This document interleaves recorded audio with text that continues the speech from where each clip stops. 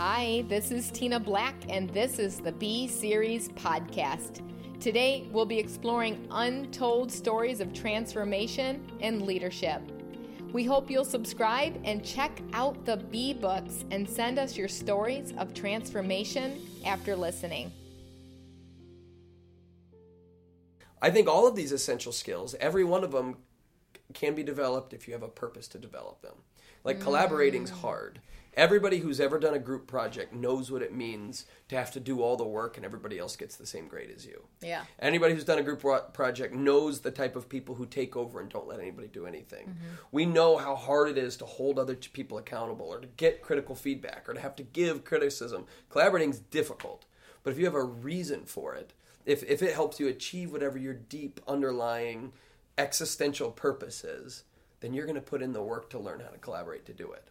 So how do you find that? So talk to the person right now, because I'm thinking of all my hairstylists. I'm thinking of all my team members.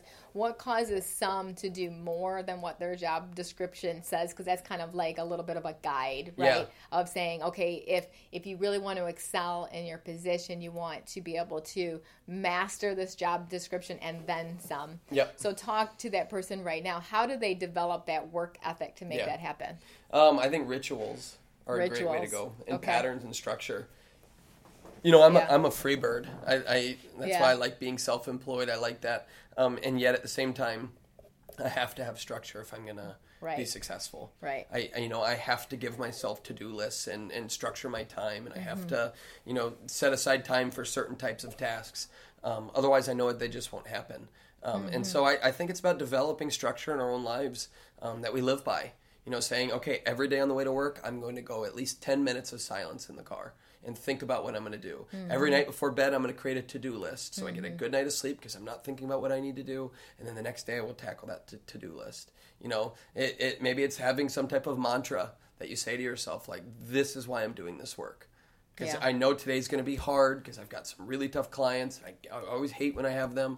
But here's the reason I do this work, and I'm going to remind myself that before I step into the difficult situation, and I'm going to try to revisit it when the difficult situation's over. Does that make sense? No, I love that. And I think another part of that, too, is just be coachable, like ask to be coached. Be coachable. That's right. Yeah, go to your whoever it is that could coach you, that you trust to coach, and just, how am I doing? How can I do better? Yeah. And accountability, I think, is everything. Oh, what a ridiculous idea that we would do this alone. I know. Yeah. I mean, people are social. Like, it's in our DNA. Yeah. We're supposed to be social. Yeah. We don't do well when we're not together. The longest any human has ever lived without another human's contact is like 20 years.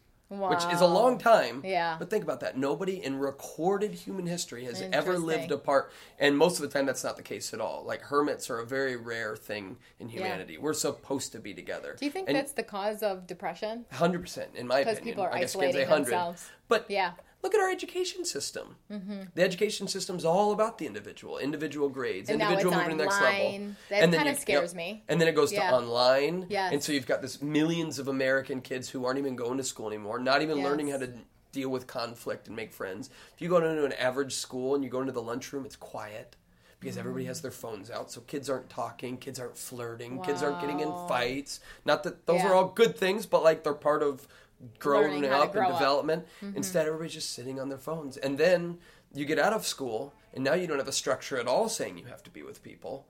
And you've been so used to this that you're not around people. And then all of a sudden, you're losing this communal aspect, which is a key part about being human. That's why I think a lot of people are going to do their own suites. It's like, well, that's all I've ever done is take care of myself. Always been alone. Always had to just do it for my own personal advancement. Yeah, because the interesting thing is Modern Salon, American Salon have both done research on this, and they found you can't make any more money working on your own in a suite versus making commission in a salon. So if it's about the money, don't do it. Yeah, there you go. Good example. Right? Yeah, which I thought was really interesting. So your next one, essential skill, is communication. And you said you had to learn this, and me too. Wow. Learning how to have constant, uninhibited communication that breaks down walls. I'm still in process with this of really developing developing honest conversations. Today Yep. we played a communication game with my salon teams in Michigan this morning, and I'll tell you, there were some tears. It was Yeah. some beautiful stuff, and most of them said that they need to speak up more. Yep. And Yep. they need to be more collaborative. What do you think keeps people from speaking up? Because the other day I met 50 new class members here in our school, and that whole hour I spent on coaching them how to be at their current employment, because many of them work and they all hate their boss, they all Yep. hate their job, they're all really, really frustrated. And so I had to spend that whole time leading them how to lead their leader and how to be and to be Yeah. more positive while they're there. And so I spent that whole time there. So talk to that person that needs to communicate, and as Brene Brown says, to rumble with their... I was just going to quote Brene Brown. Yeah. Like Brene Brown says that the birthplace of creativity is vulnerability.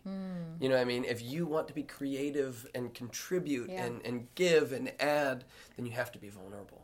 That's really it with communication, just be vulnerable. So how do you get to that point of being vulnerable? Living life and reflecting on it. Knowing that when I share, I'm on a podcast right now, sharing that I smoked pot when I was 18 and got arrested for it. Right.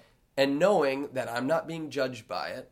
Like, the world's going to keep spinning, and it might actually do good. And so there's value in being vulnerable in that way. There's value, when I speak to a big group like that, I can't come in and just be the hero and like, hey, I've got all the answers, all this stuff. I have to show my humanity if I want anybody to listen to me, right? Yeah. Like, I've got to be humble. To connect. And actually genuinely be humble and realize my limits and give them to them. Let people know, like, hey, I'd love to be a guide with you in the story, but I'm not the hero you are, right? Like, I've got to be able to do that. And so I think vulnerability has all this power in the world. Yeah. But we have this dominant narrative that it's not okay to be vulnerable, especially men, right? Like, men have to Why be is strong men that way? and stoic. Is that a culture that Must you guys be. grow up? Because women Yeah, are absolutely. way more vulnerable Oh, than yeah, men. don't be a wuss. Don't, you know what I mean? Be Yeah. tough, all this stuff. And I got to watch my language with my kids sometime. Like, oh, be tough. Or like, but it's like, oh, but also be vulnerable.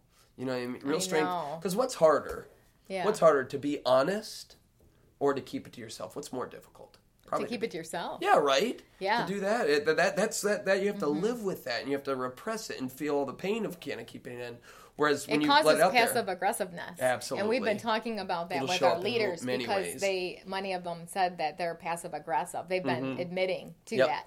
And so we're trying good to work. break Yeah. through that. Yeah, it's been hard. It's been really hard. it is. And I think it's also the people skill of knowing how honest or how do I Yeah. present it. Yes. You know what I mean? Like, one of the things I talk about is, one of the keys to communication is knowing your audience. So how I'm that's talking to you good. right now Yeah. is different than how I would talk to my students, or Right. how I talk to my wife is different than how I would talk to the group of kids that I talked to this morning. You know what I mean? Like, it's different. Know your audience. Yeah. Yeah, because some people are way too vulnerable. Yeah, that's right. I'll be I speaking, couldn't agree and then more. all of a sudden someone's telling the whole life story. Like, this is not the time and place. That's right. Yeah. and then some people are like, they have a problem with somebody, and they just say, this is why I've got a problem with you. And Right. it's like, you know what? There's probably a better way of doing this, Yes. or a more delicate way of doing this, Yeah. while still being honest. Yes. And I think these are the skills that we need. These are the essential skills. Yes. The number one reason that people quit their jobs is communication related. Yes. Whether it's the employers not communicating clearly with the employees, whether it's the employees not communicating clearly with the other employees, or Right. employees not communicating well Yeah. with the employer. It's this breakdown in communication.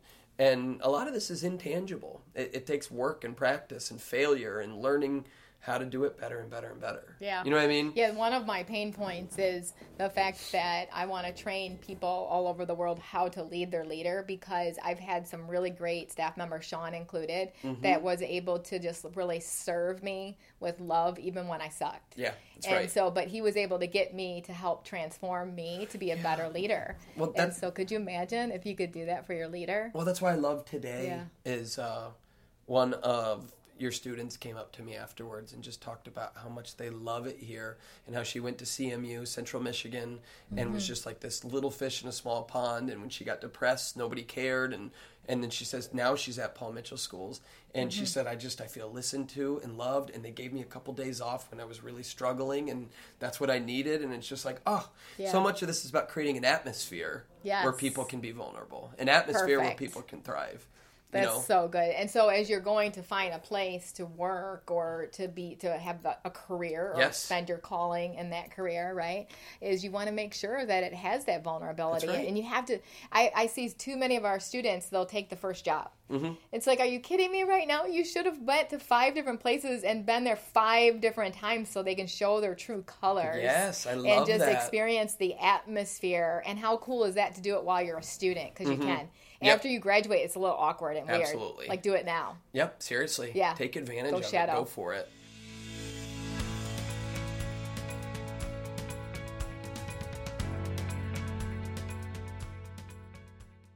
Love Beats All is my love letter to everyone, including you, Tina, that have come through when I got sick. You know, it was so hard for me to imagine that all these people were sending us love of, you know, small to big, money to no money, cards, texts, like whatever it was. Like there was so much love coming in, and I couldn't believe that all these people were doing this just because I was being nice.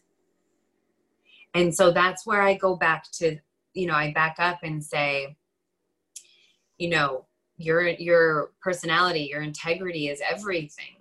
You know, because at the end of the day, if you are a nice person, like you will get the job, you will get the goal, you will get the husband, the wife, the kids, if that's what you want.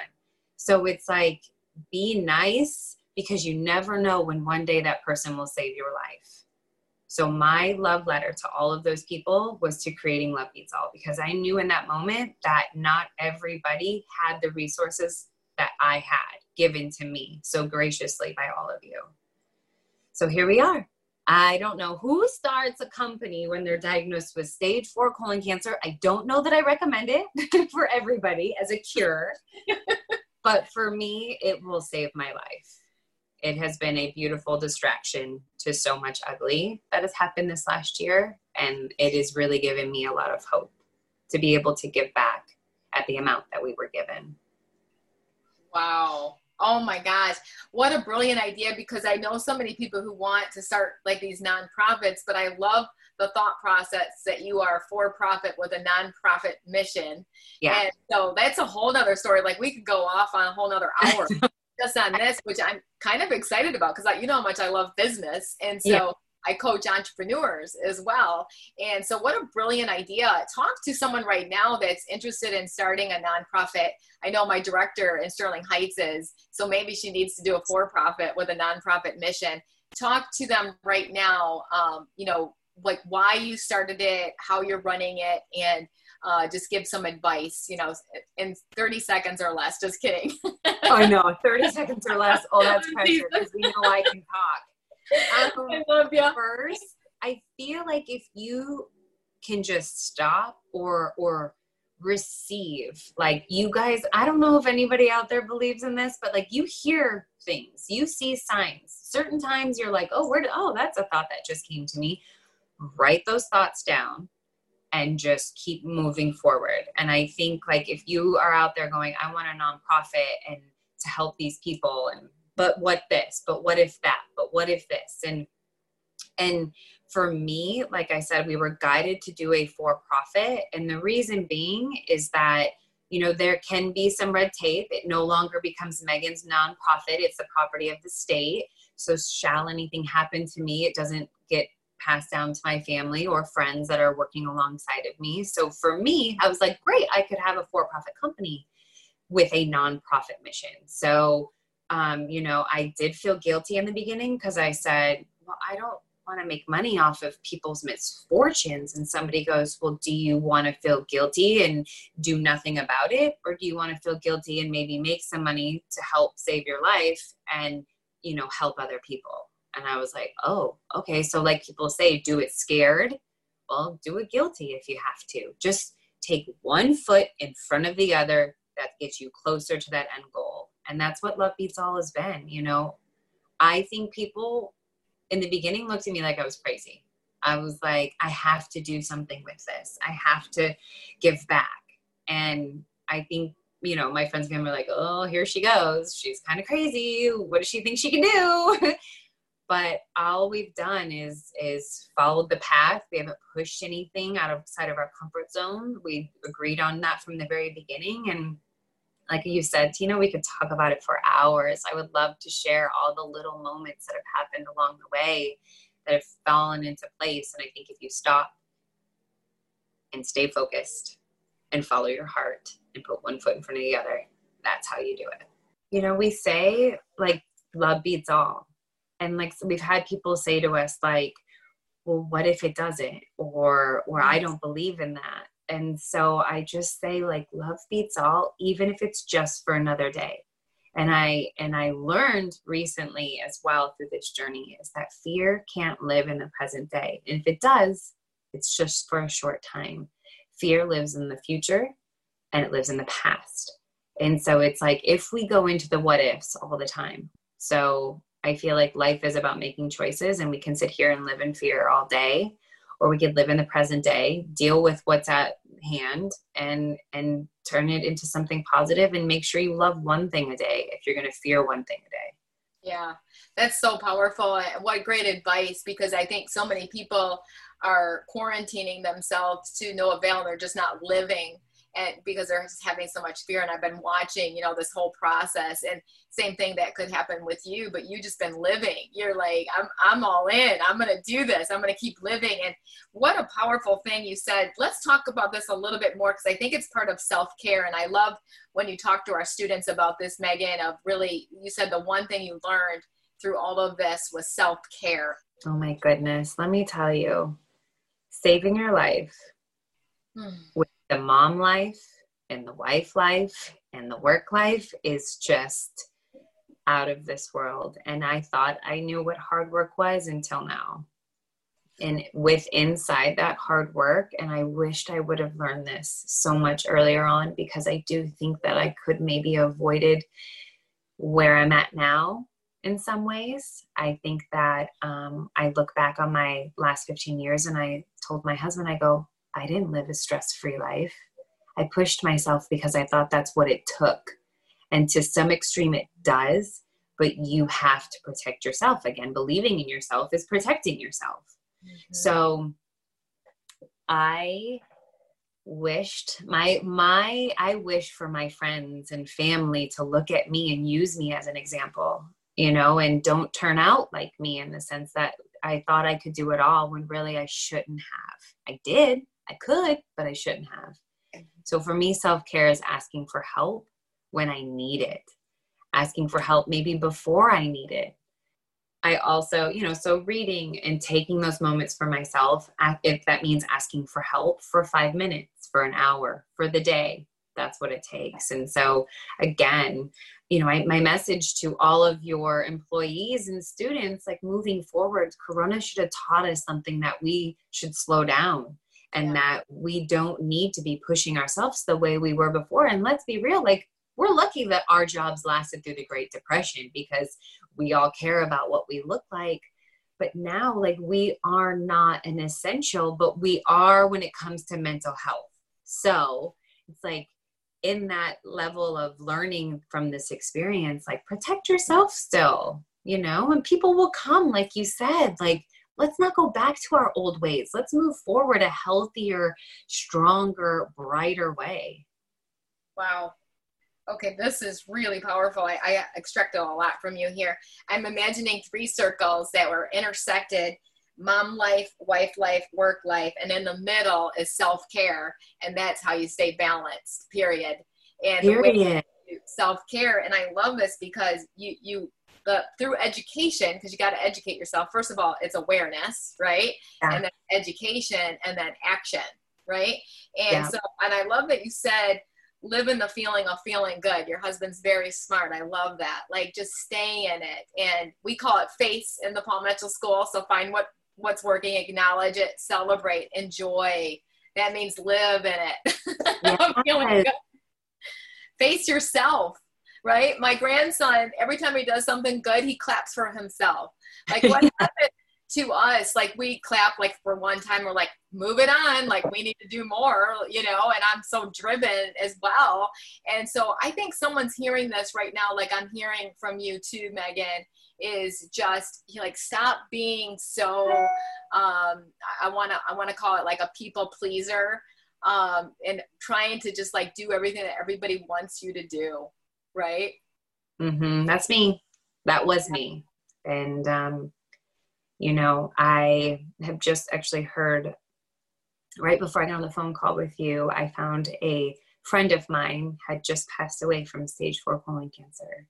And it's one of those things where you would think that it would force me to be sad and scared, but instead I feel this fire underneath me right now that makes me just want to work harder. Yeah. And it makes me pour my love into Love Beats All even more. I have fears, Tina, moving forward, like you said, of am I good enough, or am I going to please people, or are people going to judge me, or Love Beats All, is the message going to come through? And really, at the end of the day, I shouldn't care. Yeah. You know? Yeah. I should just be here for the people that need help and need love. And I thank you for letting me share all of this with you, because it's being vulnerable and you grow from it. And here we are.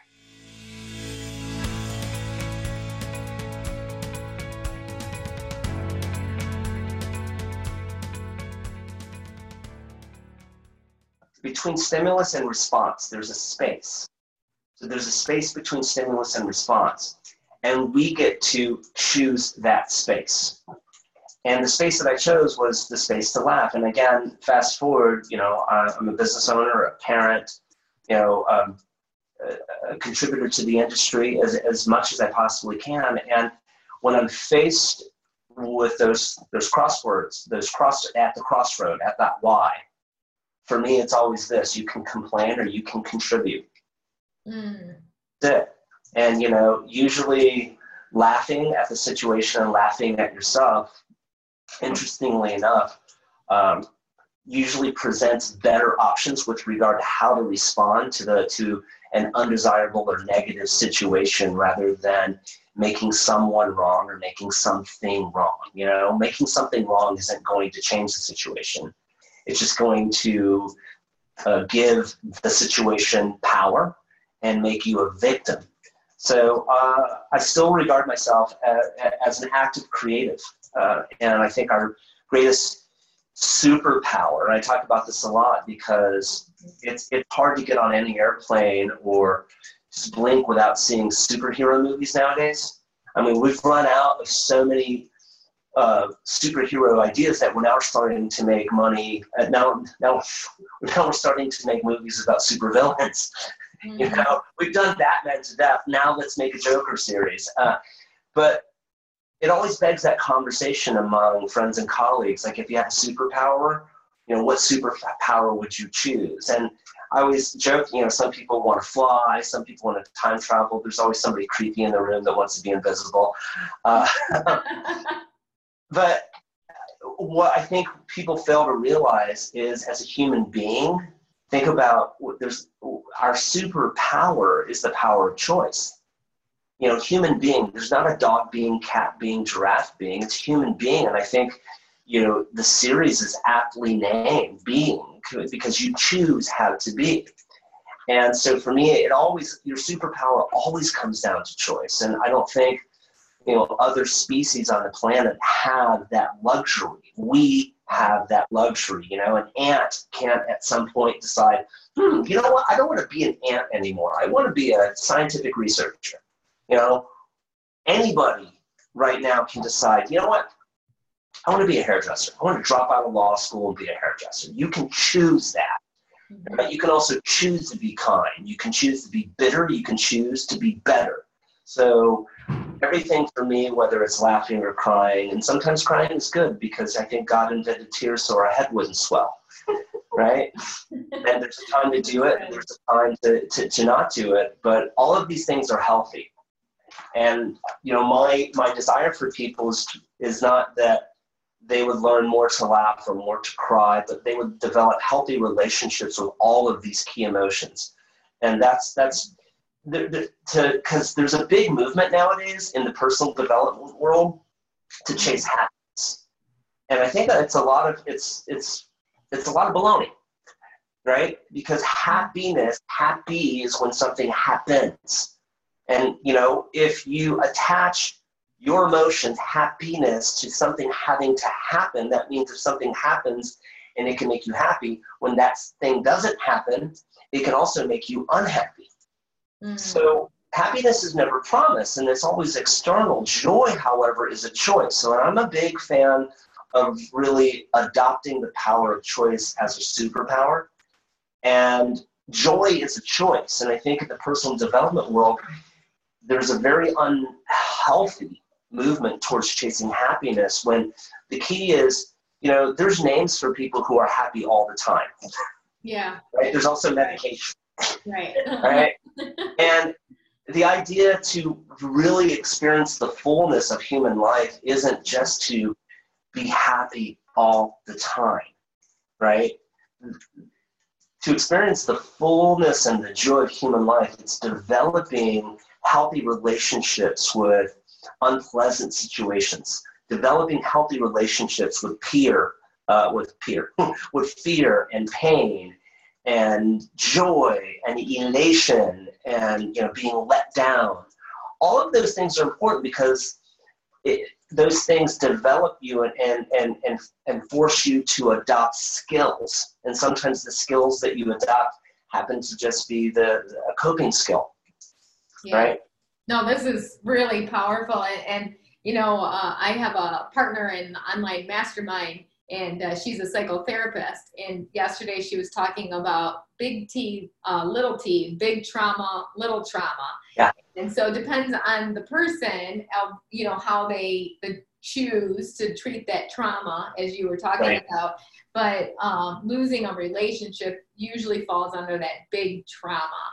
And so, not being able to deal with that. And one of the people that are in our group lost his father that passed away. And that was a big T for him. And it's okay to not be okay. It's okay to grieve and to go through that process. And I think he just wants to be healthy like tomorrow, but he's got to go through that process, right? And so I feel like you're saying that, and you made that choice. And here's what I'm hearing to be supportive. Number one, you talked about you have to be the verb before you become the noun, which I absolutely love that just fall in love with the process and not the actual event. And then number two, utilize your superpower of choice. And I love the fact that you decided right away to say, hey, I'm going to choose better, and I'm going to contribute, and I'm going to go out there and make people laugh, because I'm good at this. I can make people laugh, and you did, and it set you up what I believe why you're in this position that you are now, Lance. And then I loved what you said too, because you said develop healthy relationships with fear, pain, joy, and being let down. And I put that underneath, develop emotional intelligence. We talk about that a lot, which is kind of vague. Talk about that, like your journey, like what's that untold story of how, because some people just stay like no emotional intelligence their entire life, right? Yeah. But you made the choice to say, no, I'm going to work on this. Like, what's that? Like, where did you learn this from? Was it mentors? Was it family? Did you see it? Lots of experiences, lots of talks in the mirror, lots of hard talks in the mirror, lots of great mentors, great relationships, great books, etc.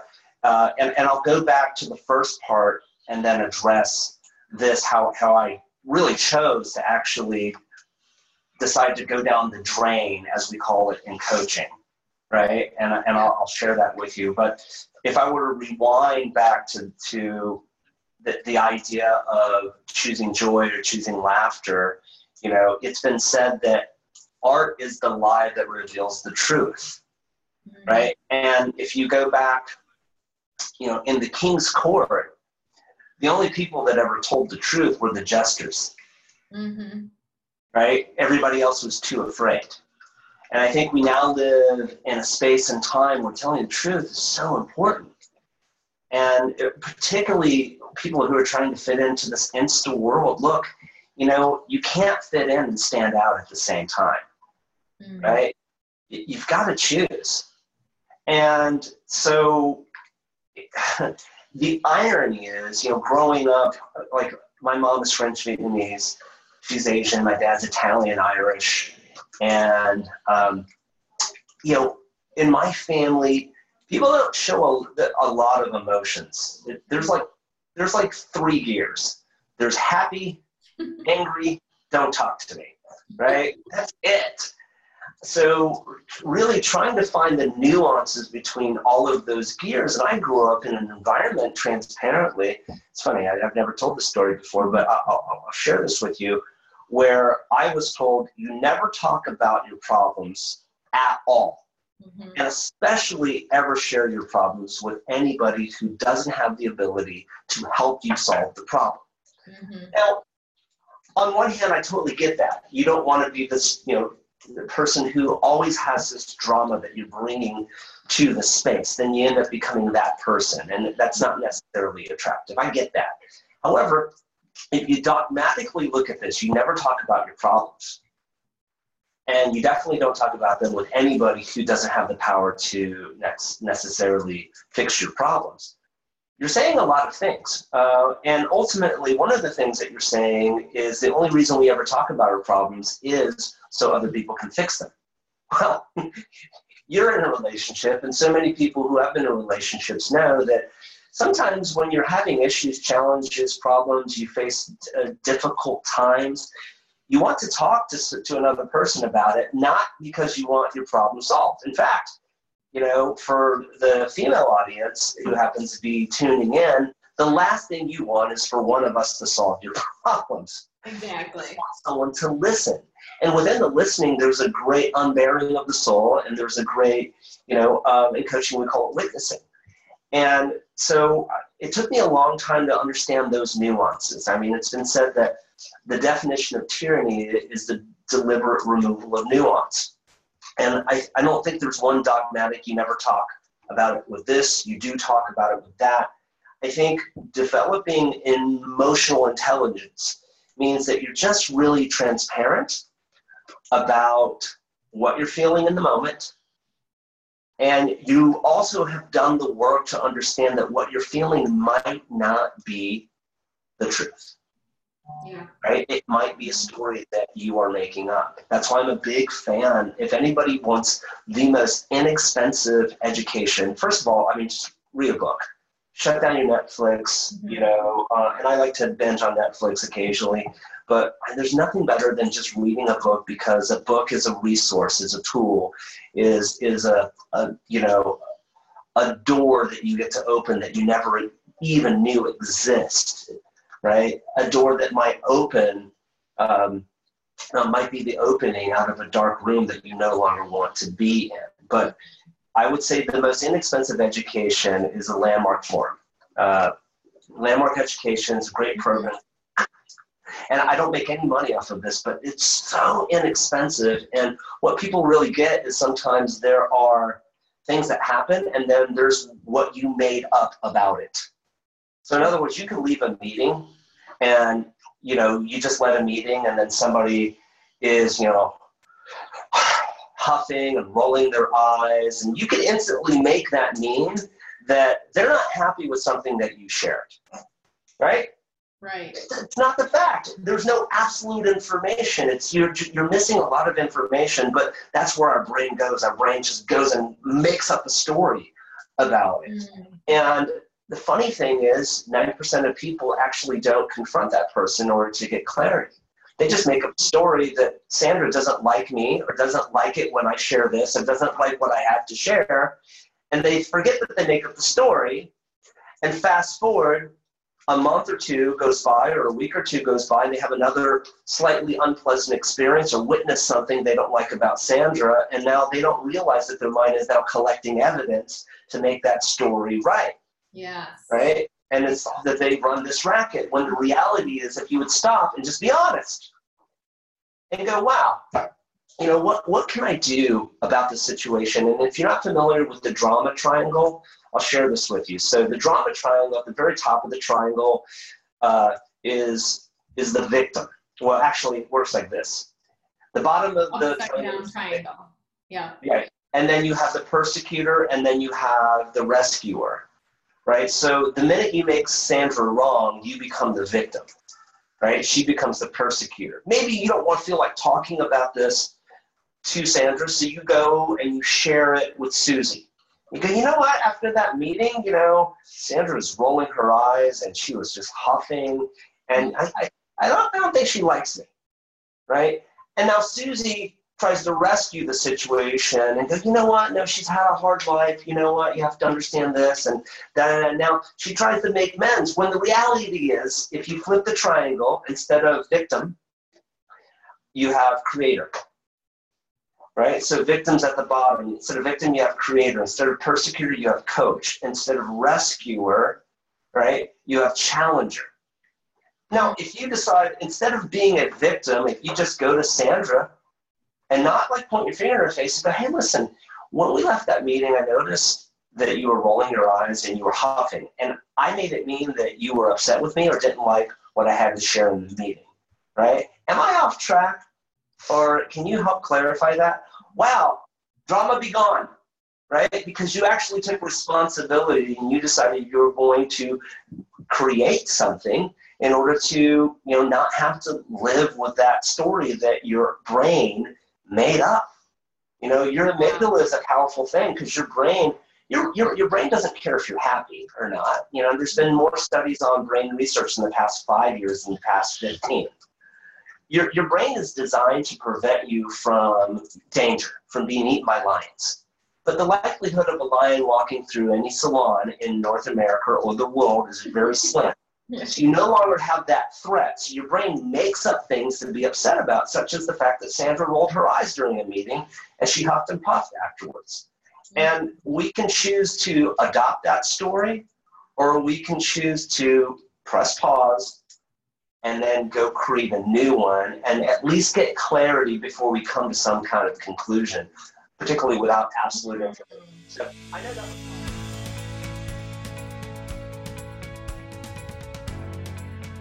one of my quotes is to have, do, or be more. You have to become more. And so I've been endlessly searching for who I could truly become. And I've been going on that soul search really since 2013, Stephanie.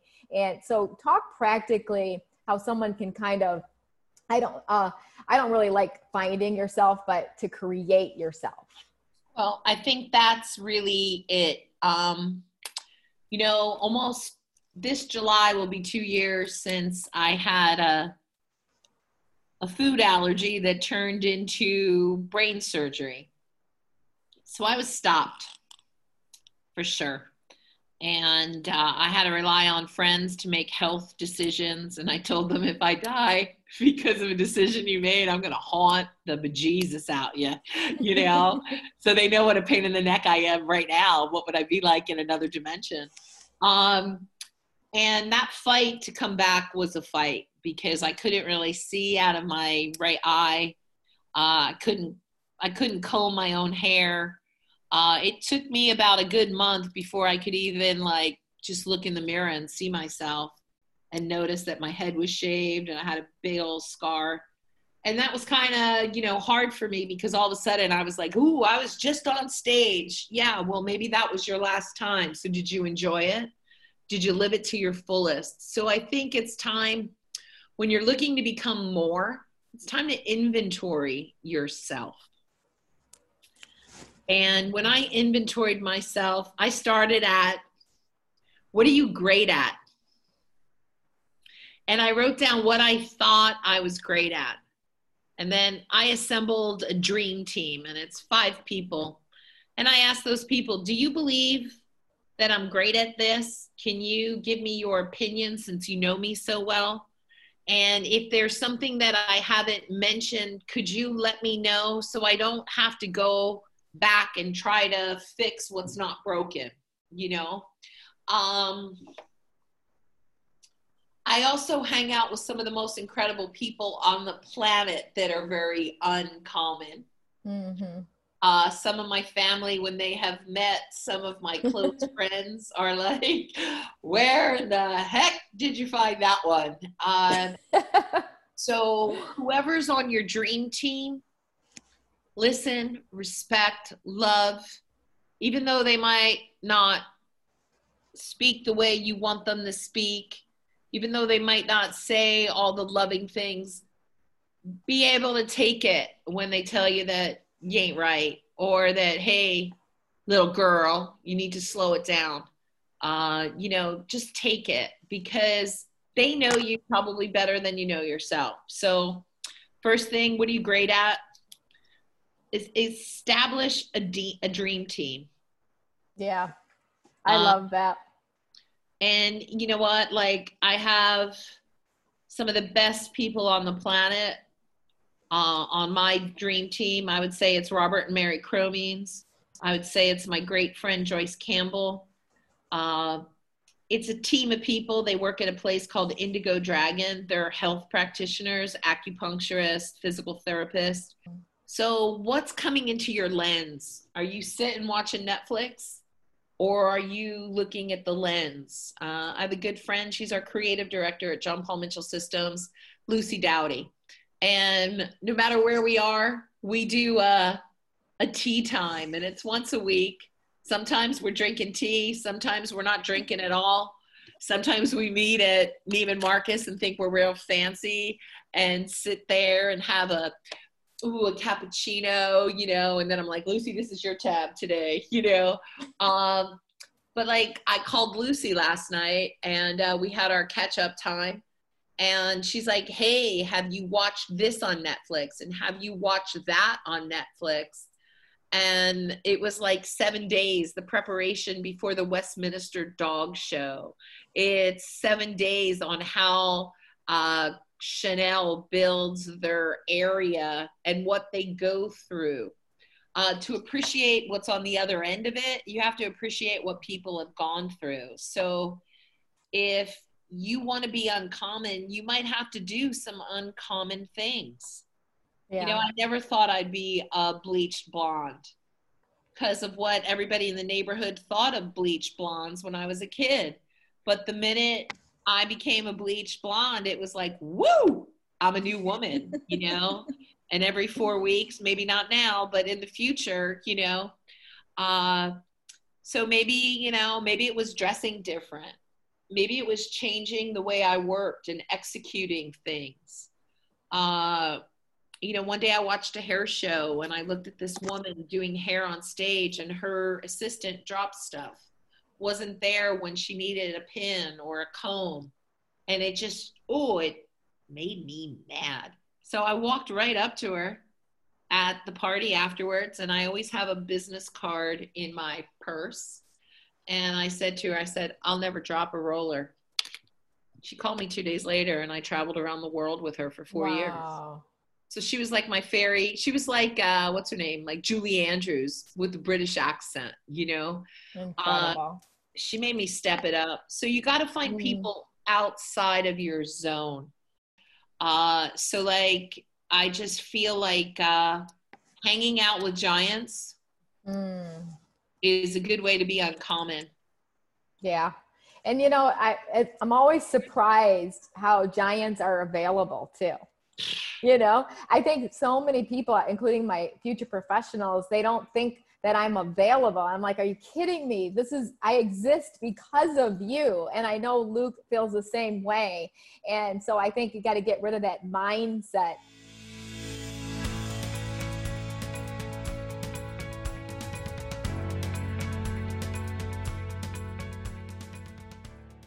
Wow. I want them to learn to hear God's voice. Yeah. So let's talk about that. How do you learn to hear God's voice? Man, Tina, I chased this one concept for years in my life. And actually, honestly, I stumbled on it. Yeah. On my bike, I just kept riding my bike, and I didn't know what to say to God the first couple of months. Like I was telling you earlier, I'd made that decision in my driveway, and so I just started riding, and then I would pray about it a little bit, and I would feel like he would lead me. He always speaks in whispers and nudges. Rarely does he speak out loud. Little whispers and nudges, and I just felt like podcast and this, and he would lead me to an audiobook. And one day I drove about an hour from my house, and I took my mountain bike, and I was going to ride some trails. And I went to go leave, and I was like, oh man, I went to go ride once I got there, and I didn't bring my earbuds. I was like, oh man, what am I going to do for an hour and a half? Wow. I'm like, all right, I guess I'll just ride. And it was the greatest turning point in my relationship with God. I remember it like it was yesterday. I was at Addison Oaks Park in Oakland County, and I just left and wrote, and I said, okay, well, I guess I'm just going to talk to you all day, God. And it was, and I write about, there's a whole section in my book about this.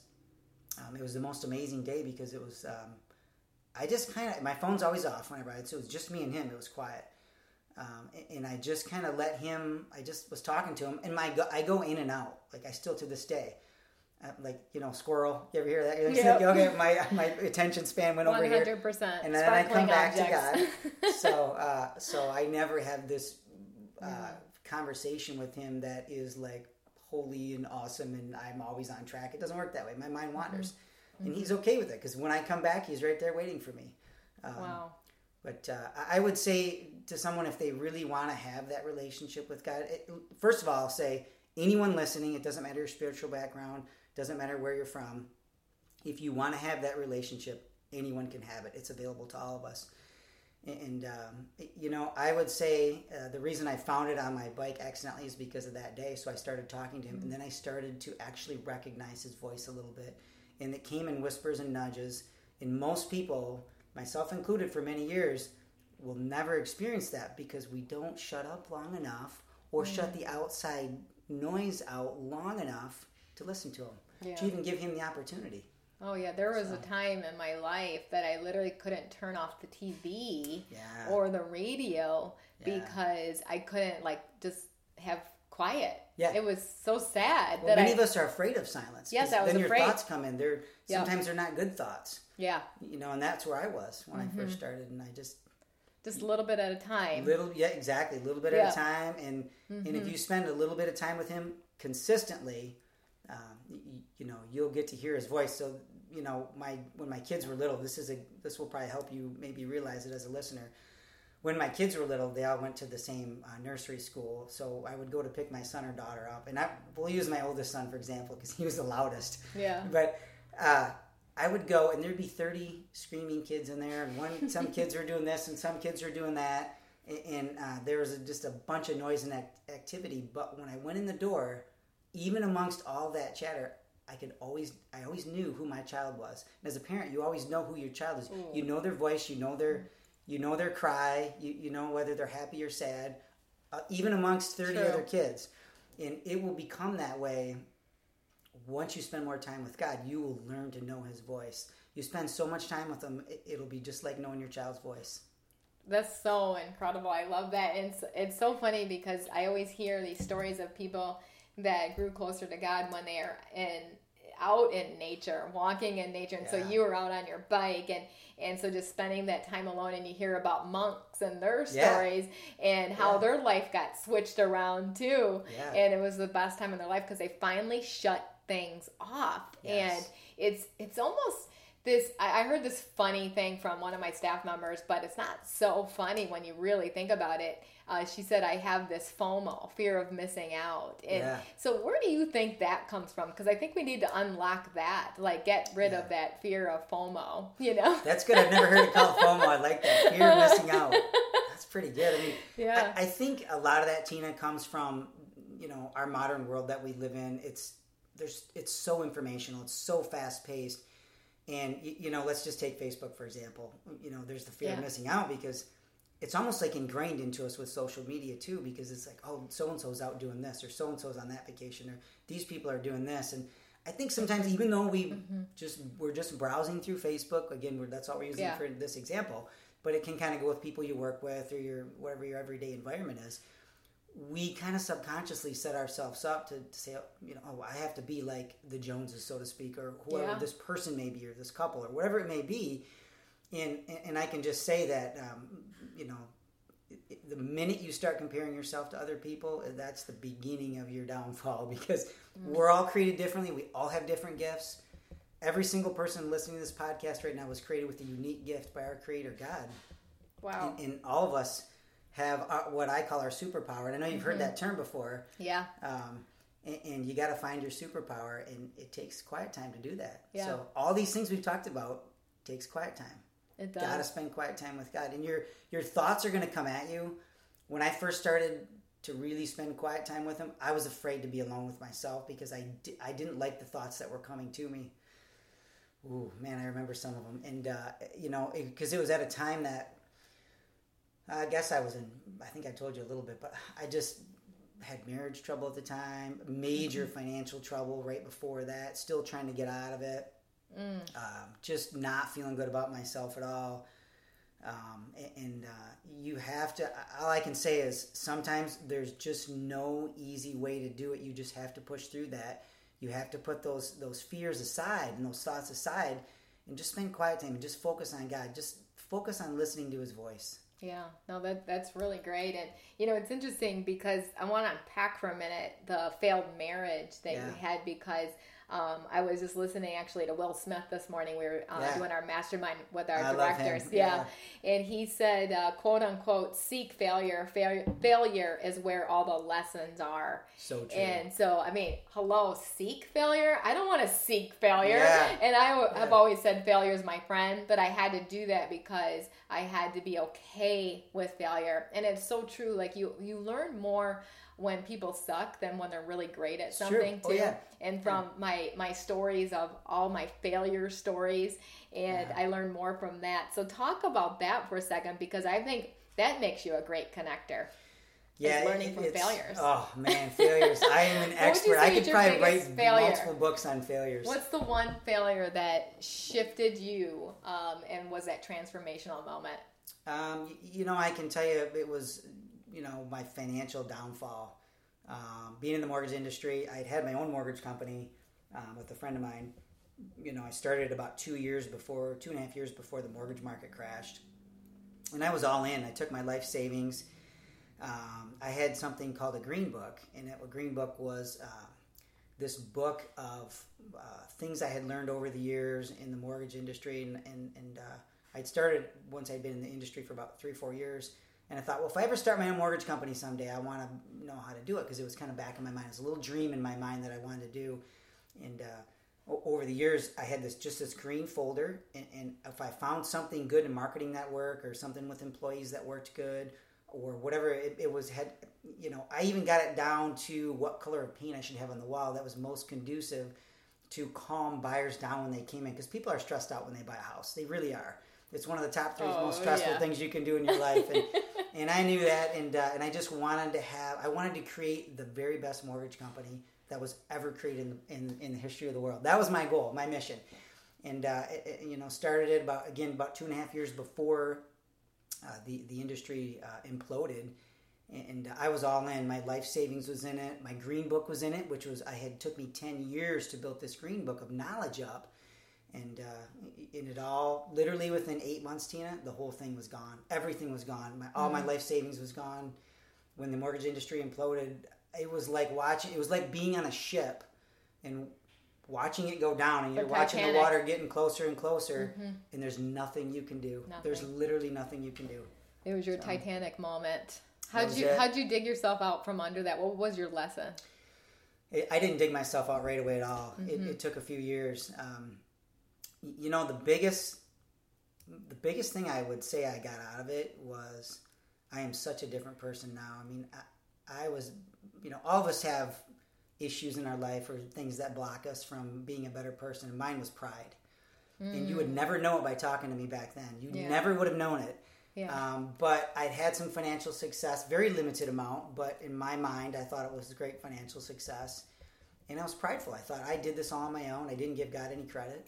And looking back on it now, He blessed me so much when I didn't even know Him or recognize Him. It was amazing. But that was the big lesson that I got of it. And it took a while for that to all for me to realize that. And it really humbled me. It humbled me. even to this day, I think about it often, and I'm so grateful, and I'm an open book now. I mean, and sometimes people don't like it, but I just feel that we should be genuine. We have to be ourselves, and we all put fronts on, and we're always putting a show on or whatever. Let's just get rid of all that. Yeah, I love that. That's how you are a great connector. Yeah, get rid of pride. That's the next one. Be genuine, and that's so powerful. And I'd have to say, my failed business that I had many years ago is what set me up for success, because I realized that your greatest adversity becomes your greatest assignment. Yes. And so you take that and you're like, you know what? I don't want you to lose $100,000. So guess what? I'm going to give you $100,000 training, because for some reason when you fail, you deep inside, and I believe this is a spiritual thing, you don't want anyone else to fail like you did. Yeah. There's just like that untold story, I think, that we have all within us, that we just want to help people. Well, especially if you're a fighter, because then you know that you're like, I just can't let this. You're like, you just want to you just want to help people. Yeah, just help people. Yeah. And that's really what it goes back to. And if you can't connect with people, you can't really get into their lives and love them. And we talked about it a little bit earlier, but loving others is just serving them, just doing good things for them, not judging them, and just helping them out if someone needs a hand. And sometimes it's just as simple as a word of encouragement. It doesn't have to be a life-changing event. It doesn't have to be, something major. It can be little things. It's little things every day. Now, the people you work with, the people you're around, sometimes we take those little things for granted, and we don't say them. Something will come to our mind, and we don't speak it. Yeah, but just little things. Yeah, no, that's really powerful. I think it goes back to the adage: you stop doing life alone. Yeah, I feel like that you're just playing small when you do life alone, because God didn't create us to be alone, and so many people want to isolate themselves. And in this day and time, there's a lot of solopreneurs out there, and it really scares me, because I watch people really limit themselves and live that mediocre life. Because of that. And so being able to connect with people and being a connector, I think, is going to help you to live the life that God designed for you as well, too. And well done, Aaron. And what last piece of advice do you want to give people listening to this today? Well, I would say, on that note of what you just said, I would say go out and get connected. And what I mean by that is, right now I currently serve as the chairman of the board for our local Chamber of Commerce, and that's just one example. There's Chamber of Commerces in every city, and some of them are more robust than others. Ours in St. Clair County is phenomenal.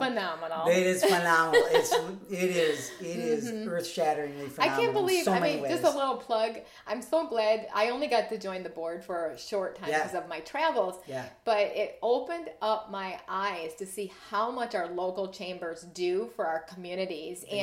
Port Huron, Michigan has changed around, and I really attribute that to what you guys have done with the chamber. And I would have not known that if I didn't sit in some of those meetings. Right. And I think it's just so powerful what the local chamber does. Like, just invest in your local chamber first of all, because you won't believe how they can shift and change your business around just by what the investment that they're putting into the community to make changes. It's a powerful organization. Not every community has a great chamber. Some communities don't have a chamber. But I would say, if you don't have a Chamber of Commerce, start one. Yeah, you start one. I like it. I like your thinking. If you can't get plugged into one, though, find a group of like-minded individuals, not people that are going where you're at right now. Plug into a group higher than you. Plug into a group of people that are where you want to be. Higher-minded people. You got it. Not just like-minded. Higher-minded. I think we came up with a new one. Yep, higher-minded people. I like it. Step it up. You'll find them. They're out there. Another 20 feet. Yeah, that's right. 20 feet. Thanks for listening. And don't forget to send us your stories of transformation through www.tinablack.net. If you enjoyed this podcast, be sure to give it a rating and subscribe. See you next time.